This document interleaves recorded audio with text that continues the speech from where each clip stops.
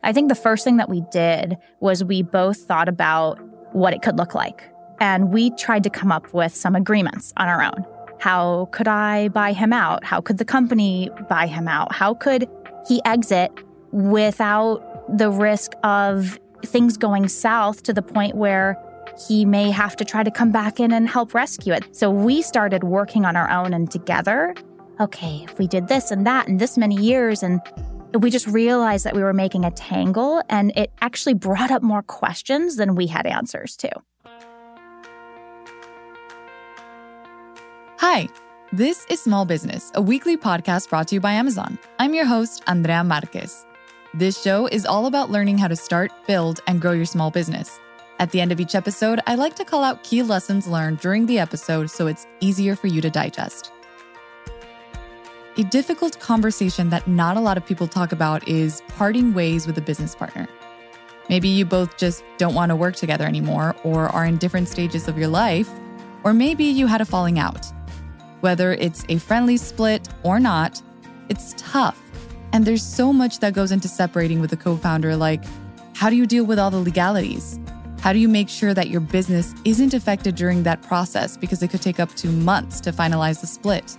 Is there something that you could do early on to prepare for it? Should you even go through with it? Coming up, Meghan Wolfgram, founder and CEO of SwiftPaws, a health and wellness enrichment brand for pets, tells us about her experience when her business partner decided he wanted to part ways with the business.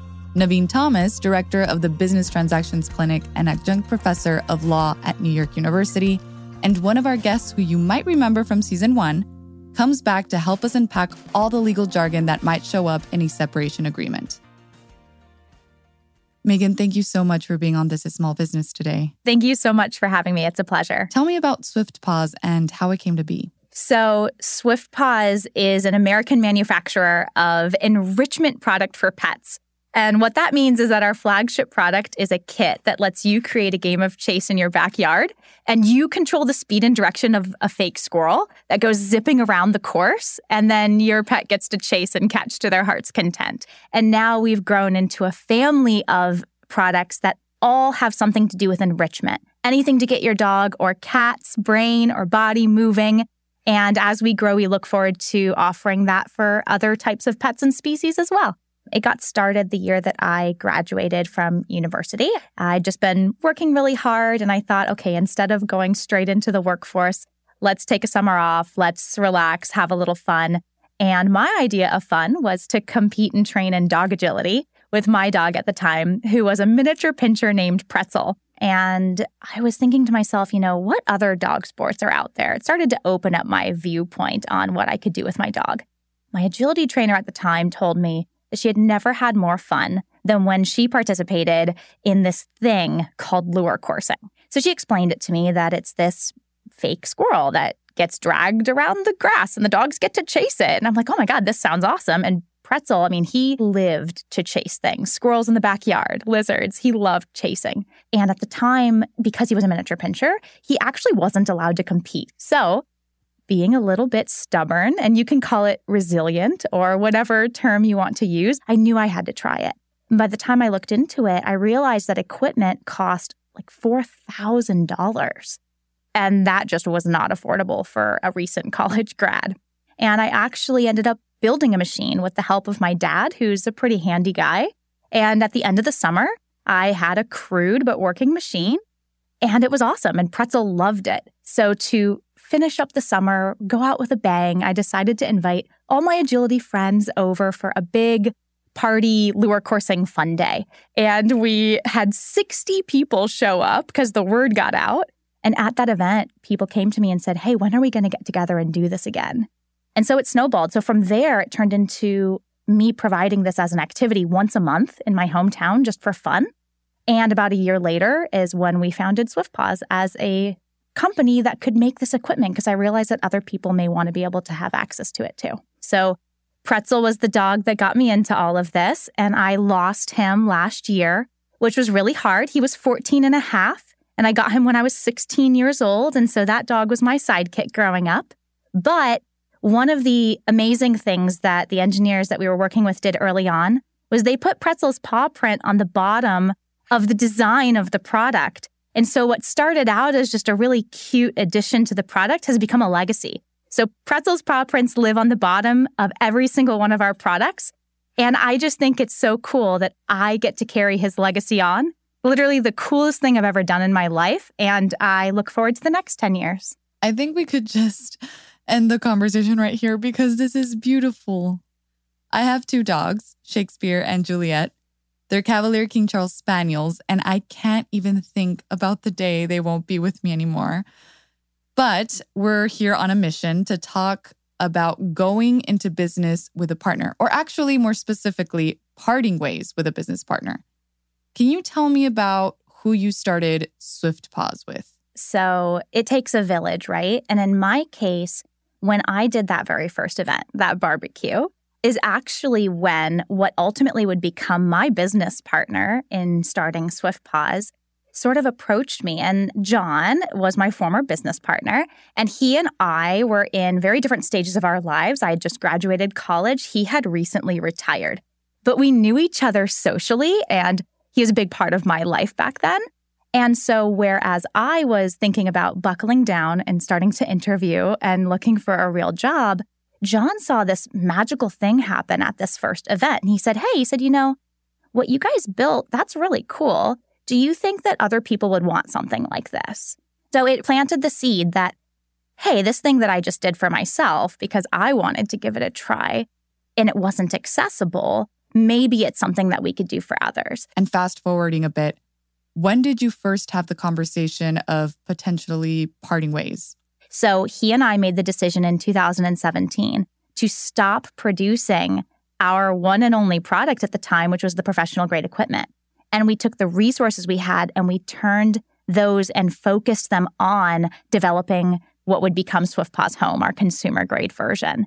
And that took longer than expected. It cost a little more than expected. But at the end, we're able to launch Swift Paws Home with a successful Kickstarter in 2018. Fast forward to early 2019. And that's when John approached me and he said, you know, from where this company started, this was something to have fun with, to iterate and test. I love being creative, coming up with new ideas, and you take it out into the field and you run dogs and you bring me back feedback and we work together. And he said, and now we are busting our butts inside of an office trying to manufacture and assemble, because we did it all in-house, the first 1,000 Swift Paws Home units. And I say that with emphasis because up until that point, we had only ever made about 100 total professional grade machines. So we went from 100 machines in our whole lifetime of business to making 1,000 in the first run. And so that's really, I think, the turning point was he said, this is becoming a full-time job. And he had come out of retirement in a way to start Swift Paws with me. So really, that's how he approached it. And looking back, I didn't see it at the time, but he really had the foresight to go, this is really a division of the paths. And he didn't see wanting to commit what he knew it was going to take. And he also didn't want to hold the company back. So it was really a lot of foresight on his part to approach me that early in the year and say, let's work through this. I don't want to hold the company back, but at the same time, I don't want another 9 to 5. A small reminder that the information provided in this podcast is not legal advice and should not be construed as such. Instead, the information provided is for general informational purposes only. Moreover, the information in this podcast does not create an attorney-client relationship between you and the podcast contributors or their respective employers. You should not act upon any such information without first seeking qualified professional counsel on your specific matter. You should contact your attorney to obtain advice with respect to any particular legal matter. The hiring of an attorney is an important decision that should not be based solely on anything we speak about today. Take me through what had to occur when the separation started. So we knew that we didn't know how best to go about a split. So we started reaching out and looking for resources. And just to put this into some time frame perspective, he approached me in early 2019, in February or maybe March. And ultimately, that wasn't completely finished until November of that same year. So the split did take quite a while. But I think having patience with these kinds of things is really value. Just taking a little bit of extra time to think about how best to go about it and to have everybody's best interests in mind, your own, your partners, and the company's, is worth taking a little bit of extra time to do. And I'm not a very patient person. So me saying that is a lot. It served us both well. I think the first thing that we did was we both thought about what it could look like. And we tried to come up with some agreements on our own. How could I buy him out? How could the company buy him out? How could he exit without the risk of things going south to the point where he may have to try to come back in and help rescue it? So we started working on our own and together. Okay, if we did this and that in this many years, and we just realized that we were making a tangle, and it actually brought up more questions than we had answers to. So probably about the summertime, we connected with a local resource. Shout out to Groundswell Startups, which is a nonprofit startup incubator and mentorship resource. They're an amazing resource for founders, small businesses of any size, really, even people just thinking about getting into it, because they provide free resources and mentorship on a number of different levels, everything from engineering to legal to whatever you might be interested in. So we both approached this resource as, hey, can the mentors at Groundswell sit down with us both and help us consider the company moving forward and how we can manage to part ways without hindering the company? And that was really the turning point where it went from he and I trying to figure out how can we make this agreement work without big risk to him and without hindering the company.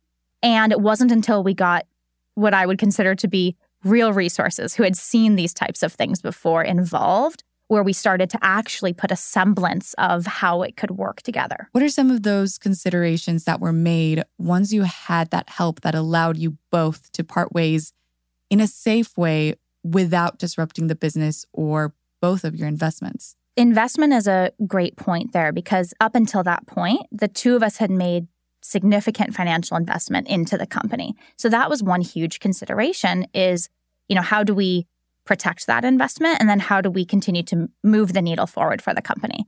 So one thing that was brought up almost immediately that I wasn't thinking of at the time because I was so focused on the interactions that we were working with was the company is going to need more capital moving forward if it's to grow. We don't have enough cash in the bank to even purchase materials for another 1,000 units. By that time, we'd sold out of product. So, okay, we don't have quite enough cash in the bank for another 1,000 units. And if I take what cash I have to buy John out, where's the company going to be moving forward? So just even thinking long-term on things like that, it was like, oh, okay, so now we're considering that the company is going to then have to move into raising capital post this split. And then how do we set that up to where the split isn't an issue? So that was one of the first things that the mentors sat down with and talked with us about. And ultimately, one thing that I do have to say is that I didn't realize quite how much of my best intentions and the company's best intentions my partner had at the time, because he kept bringing things up like, what about this? What about that? And I'm thinking to myself, gosh, could we just get this to the finish line? I just want to move forward. All that uncertainty was keeping me up at night.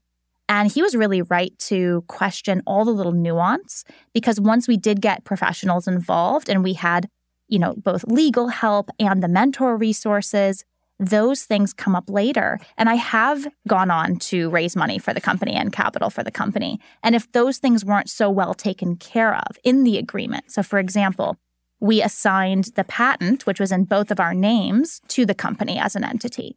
Something as simple as that could cause trouble later on if you haven't sorted it by the time that you're looking for future investment. This was, to a certain extent, an amicable split, which is not always the case. Could you talk to me a little bit about how you were able to protect yourselves through this? Yeah, that's a good point too, because one thing I don't think we've talked about yet is risk. So as much as when you're dealing with a separation or a split, you're talking about how much and the function and what about a future reward if the company goes on to have great success, right? But there's also the element of risk. So things as simple as if my former partner were to maintain an ownership equity, would he then still have a responsibility, even if only fiduciary, to the company but he's not affecting any change. So could the company go on to have a lot of new investors and potentially a new board? And maybe at some point, I'm not even as involved as I once was. All these things come up. And then what happens if there is a downside and some of that responsibility falls back on somebody like him who hasn't been involved? So risk and how much risk aversion somebody has is really important to consider. How much exposure you want to have is really important to consider. And those are the types of things that we spoke about with the mentorship resources and then also on our own and together with legal resources. Because I was young, I didn't have a ton of assets, but as he was older, he had other assets that he wanted to protect as well. I think at the end of the day, where we settled, which was the company actually repurchased his interest in the company. But we also left him with something that, if the company does have an upside later on or an exit, there will be something there for him without the risk attachment and the responsibility attachment. And that took a very long time to work out, but it's ultimately very appropriate. And he was a huge part of this company getting formed. We were 50-50 partners.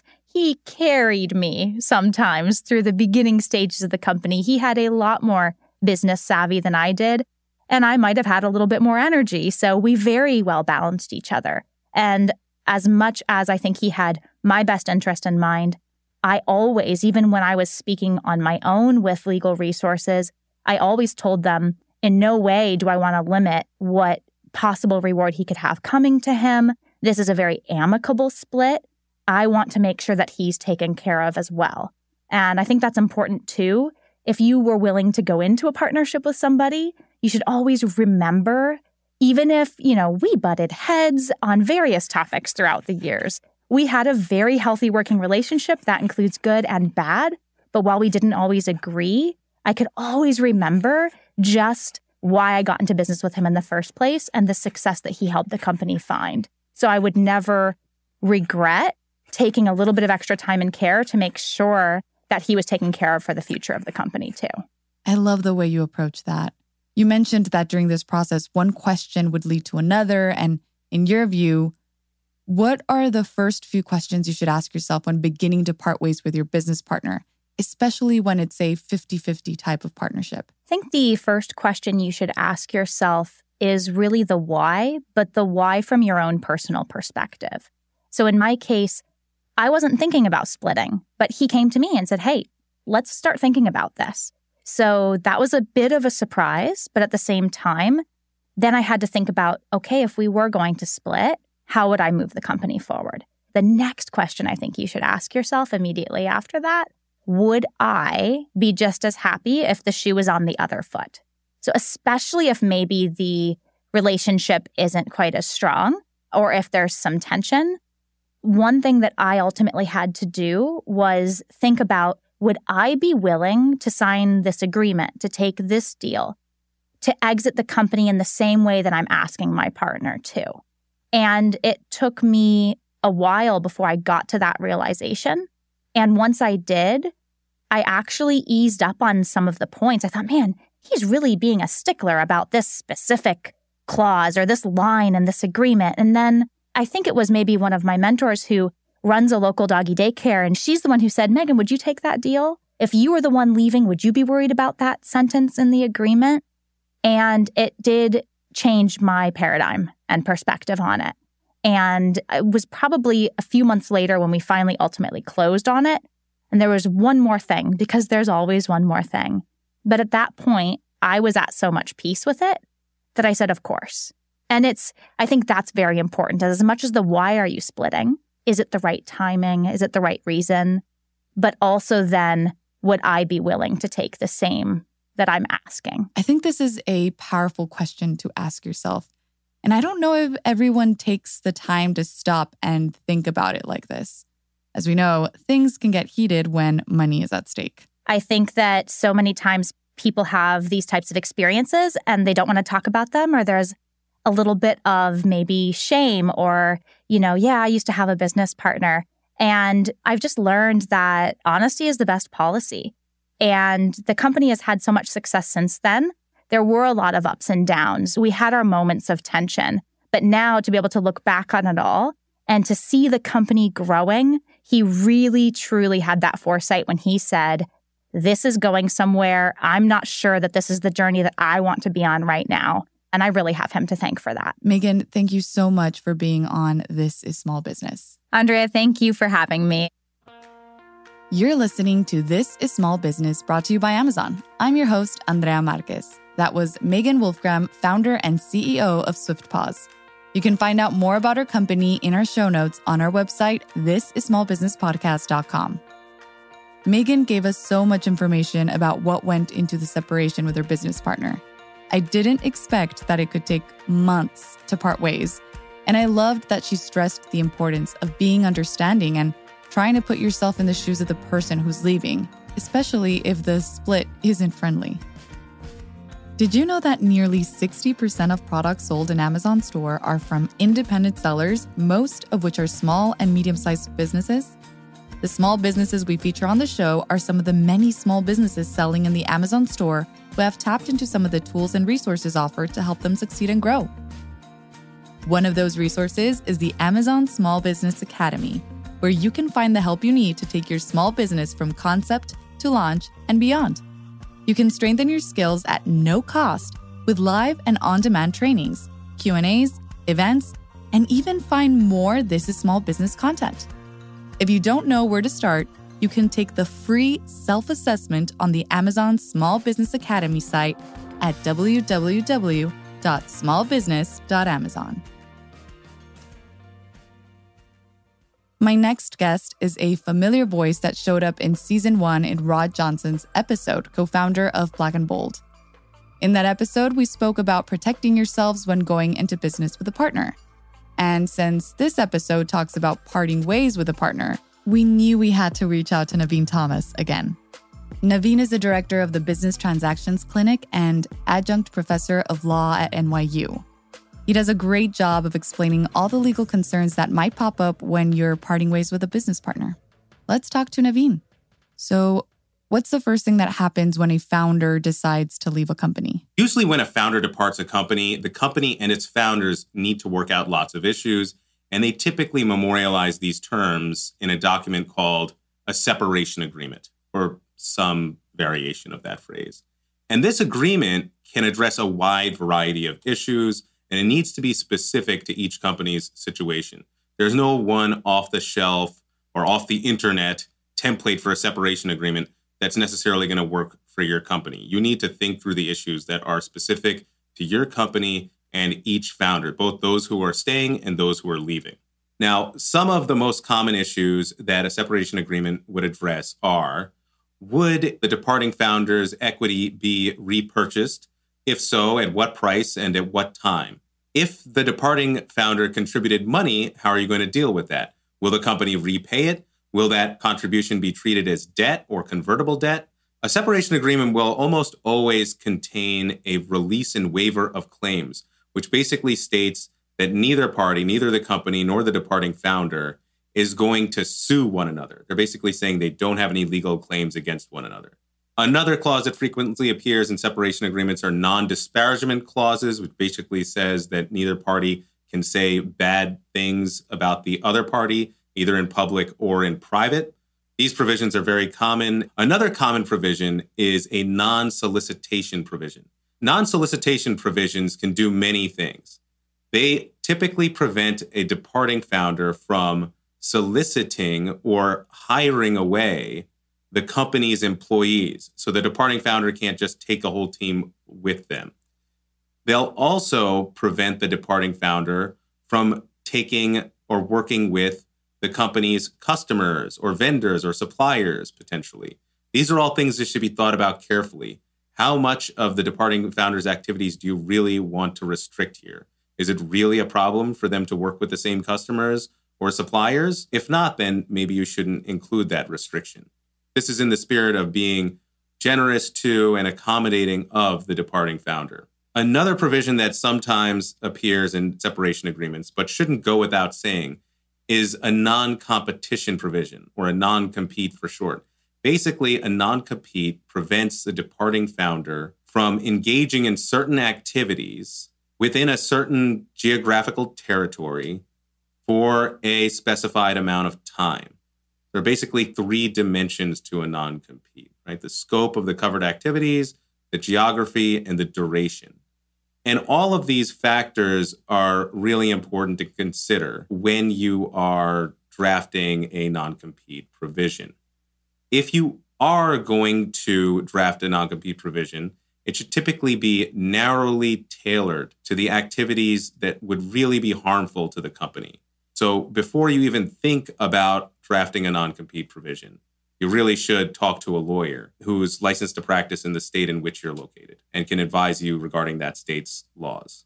Now, if you don't want to use a non-compete because you think it's unnecessary or unfair, and those things are often correct, then you can sometimes accomplish some of the same goals using a non-disclosure agreement instead. If what you're really trying to prevent here is misuse of information by the departing founder, then the non-disclosure agreement might be more appropriate and less contentious. Okay, that was a lot. I wrote notes here. So to recap, you mentioned a waiver of claims where neither party can sue one another. Non-disparagement clauses where neither party can say bad things about the other. Non-solicitation provisions which prevent founders from doing various things like hiring away company employees. A non-compete, which could get complicated depending on which state you're in, and non-disclosure agreements, which prevents recipients of disclosing confidential information. Having this overview, what are the usual issues that you see arise? Many of the problems and arguments that tend to arise can be avoided by addressing these issues in advance, preferably when you first start the company. But if not, really at any point when things are still going well and you're more likely to come to a fair agreement with your co-founders. Now, a lot of companies will agree on an operating agreement or a shareholders agreement that specifically says what will happen if a particular founder leaves. And that can be a pretty complex process to navigate that you'll want to think carefully about. But there are other, even more basic principles that can help you avoid a lot of these problems in the first place. One of the most common points of disagreement in a separation is the amount of equity that each founder should have and retain. In fact, discord over this issue often contributes to separations arising in the first place. So an early discussion, an agreement on each founder's equity stake is key to long-term harmony, as well as an easy separation if necessary. Beyond just agreeing on equity stakes, the founders should often agree on a vesting schedule too. Now, according to a vesting schedule, the founder's equity gradually vests over a set period of time, often about 4 years. So if you leave the company after 2 years, you lose half of your equity because half of it is unvested at that point. If you leave after 4 years with a 4-year vesting schedule, then you get to keep everything. And this is often seen as a fair way to reward a founder for their work with the company at an early stage, even if they end up leaving. And it also gives them an incentive to stay with the company rather than just take with their equity and run. For this reason, venture capital firms and other experienced investors are usually going to want to make sure that all the founders and key employees have vesting schedules. So this is particularly important if you anticipate seeking financing from any of those kinds of investors. Okay, so if you're set up right from the beginning, you'll still be going through negotiations if and when the separation time comes. So how do you avoid disrupting your business while the negotiations are taking place? I think a big part of this depends on how involved that founder is in the operations of the business. Sometimes a founder just contributes a lot of capital, but then kind of takes a step back and is rather passive in those business operations. Other times, a founder is integral to the business operations and needs to basically keep working until you find a suitable replacement or another way to make up for their impending departure. So as you can imagine, the issues that you need to address with each of those types of founders are quite a bit different. With the first founder who's just contributing capital, a lot of times what you need to consider is, can the company repay whatever they contributed? If not, how are you going to deal with that contribution? Can you treat it as convertible debt so that initially it's a loan, but if you enter into an equity financing, then that contribution will turn into equity at that point? That kind of approach really makes sense only if you're expecting venture capital investments, but otherwise you might need to trade it as just a loan. Can you tell me some of the options that the remaining founder can think about when considering what to do with the departing founder's equity? The company might be interested in repurchasing the departing founder's equity, especially if its investors don't want this person who's no longer affiliated with the company to have a large economic and voting stake in it, where they can continue to exercise control of it even after they've left. So will the company be repurchasing that equity? And if so, at what price? If your company hasn't had an equity investment before, it might be difficult to arrive at a fair valuation of that equity. And also, if the company is going to be repurchasing the departing founder's equity, will it repurchase it all at once? Will it have enough money to do that? Or will it need to do this gradually over time? Those are issues that you might address in a separation agreement. There are a lot of financial obstacles that might get in the way of resolving that agreement, but there are different creative ways that you can approach that situation and arrive at a fair way to deal with the departing founder's equity. One thing that Meghan talked about was making sure that whatever is signed is good for both parties and thinking about it from the perspective of the person who's leaving versus the person who's staying. And what does that mean in the future? How do you make sure that happens, especially if the separation isn't friendly? Often, it takes a long time to work out the proper terms of a separation agreement before the parties can actually sign it and the founder can depart cleanly. During that time, the founders might need to continue to work together even while they're negotiating the terms of this separation. And that can be a tricky situation. In any negotiation, it really helps to understand the other party's perspective. And when you're talking about co-founders, that's something that you're particularly well placed to do, because you were just in the same situation working together as co-founders. So you should be able to understand where they're coming from. And you shouldn't forget what their perspective is and what they're trying to get out of this. So try to really understand what their interests and concerns are in this separation. Why are they leaving? What are they hoping to do afterwards? And when you're trying to accommodate them, keep those specific interests in mind. And if there are any problems, any disagreements that you have in the negotiation, remembering to focus on the underlying interests and concerns, as opposed to just what your preferences are, will help you identify new solutions to those problems, rather than just argue back and forth about which party's position should prevail. This has been a lot, but very, very helpful. As one of my last questions, can you tell me about working with lawyers through a separation process like this? If you've been running a company together, you might have a lawyer, and you might consider that person to be your lawyer. But it's important to remember that if the lawyer is representing a business, their client is the business. That arrangement makes sense when the founders are working together to run the business. But when the founders are separating, their interests might diverge. And that means that the company's lawyer might not be able to represent all of the founders together. Instead, the departing founder may need to retain their own lawyer to advise them regarding the separation agreement. And whether one lawyer can advise multiple founders in this process really depends on how aligned the founders are in their interests. Are those interests generally aligned, or are they becoming antagonistic? The more divergent their interests become, the harder it is for one lawyer to represent them. In that case, each party might need their own lawyer to negotiate the separation agreement.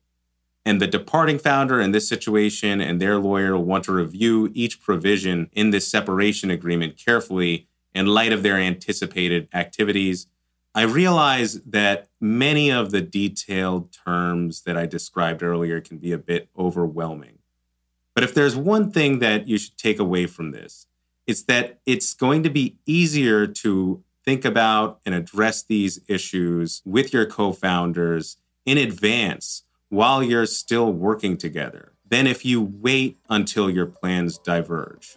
That was Naveen Thomas, director of the Business Transactions Clinic and adjunct professor of law at NYU. Thank you for listening. When it comes to legalities, there are many, many considerations, and it could be overwhelming. The main thing that Naveen stressed, and that we also learned from Meghan, is that it's better to have these conversations at the beginning of the business partnership, rather if and when a founder or partner decides to leave. Here are other key takeaways. 1. When it comes to separation agreements, there isn't one size fits all. So make sure to not just get professional help, but get the right kind of help. We've talked about this in past episodes, but it's worth mentioning how important it is to have legalities and agreements set in place that take into account a potential split prior to the business setting off. 2. Here are some topics of conversation to have early on in your partnership. 1. Amount of equity each founder should retain. 2. A vesting schedule. And 3. Intellectual property ownership. Naveen mentions several clauses to consider, like a waiver of claims where neither party can sue one another, non-disparagement clauses where neither party can say bad things about the other, non-solicitation provisions which prevent founders from doing various things like hiring away company employees, a non-compete, which could get complicating depending on which state you're in, but is meant to limit someone leaving from entering into something similar that could compete, and non-disclosure agreements, which prevents disclosing confidential information. That's a lot, and this can be tricky to navigate. So again, make sure to seek the appropriate legal advice to make these decisions. 3. Within the bigger questions you should ask yourself if there is a split is, how do you protect your investments while still moving the needle forward for the company? Bigger questions need to be broken down into smaller ones that might not seem important now, but will be down the line, like assigning patents for Swift PAUSE and ensuring that they would still be able to look for investments. When protecting yourself, consider each possible risk to staying or leaving the company and take the time needed to do it right and consider all of the possible outcomes and contingencies that need to be in place. It's better for each person and for the business in the long run. I love that Meghan stressed how important it is to be kind and to try and put yourself in the departing founder's shoes when going over the agreement. Plus, Naveen did say that, other than having one less person resent you, being generous towards the departing founder has other advantages, like continuing to work well together while the separation agreement takes place, because as we've learned, that could take months. I'm curious, if you have a business partner, do you have anything set in place to protect each other and the business if either of you decide to leave? Or if you're in the process of parting ways, how are you handling it? Reach out to us at thisissmallbusiness@amazon.com or let me know what you think of the episode by leaving a review on Apple Podcasts. It's easier to do it through your phone. And if you liked what you heard, I hope you'll share us with anyone else who needs to hear this. That's it for episode 9 of season 2 of This is Small Business, brought to you by Amazon. On our next episode, we'll be talking about business partners, but taking a few steps back to discuss when you should consider a business partner and the pros and cons of having one with Dorielle Price and Jamila Tucker, co-founders of Easy Peasy, who also happen to be sisters. And when they have disagreements, they like to call mom.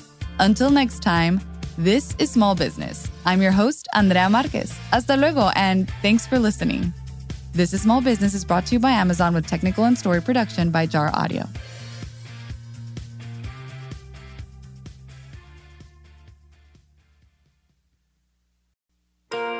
Thank you for listening to This is Small Business. Did you know that we have a voicemail line? If you have questions or maybe a small business story you'd like to share about starting, running, or growing a small business, all you have to do is click the link in the show description and leave us a message. We'd love to hear from you. And you never know, you might even get to hear yourself later on the show. Voicemails will not receive a response, though, so for help with other questions to Amazon unrelated to the show, you can reach out to Amazon's customer service team at the link provided in the description.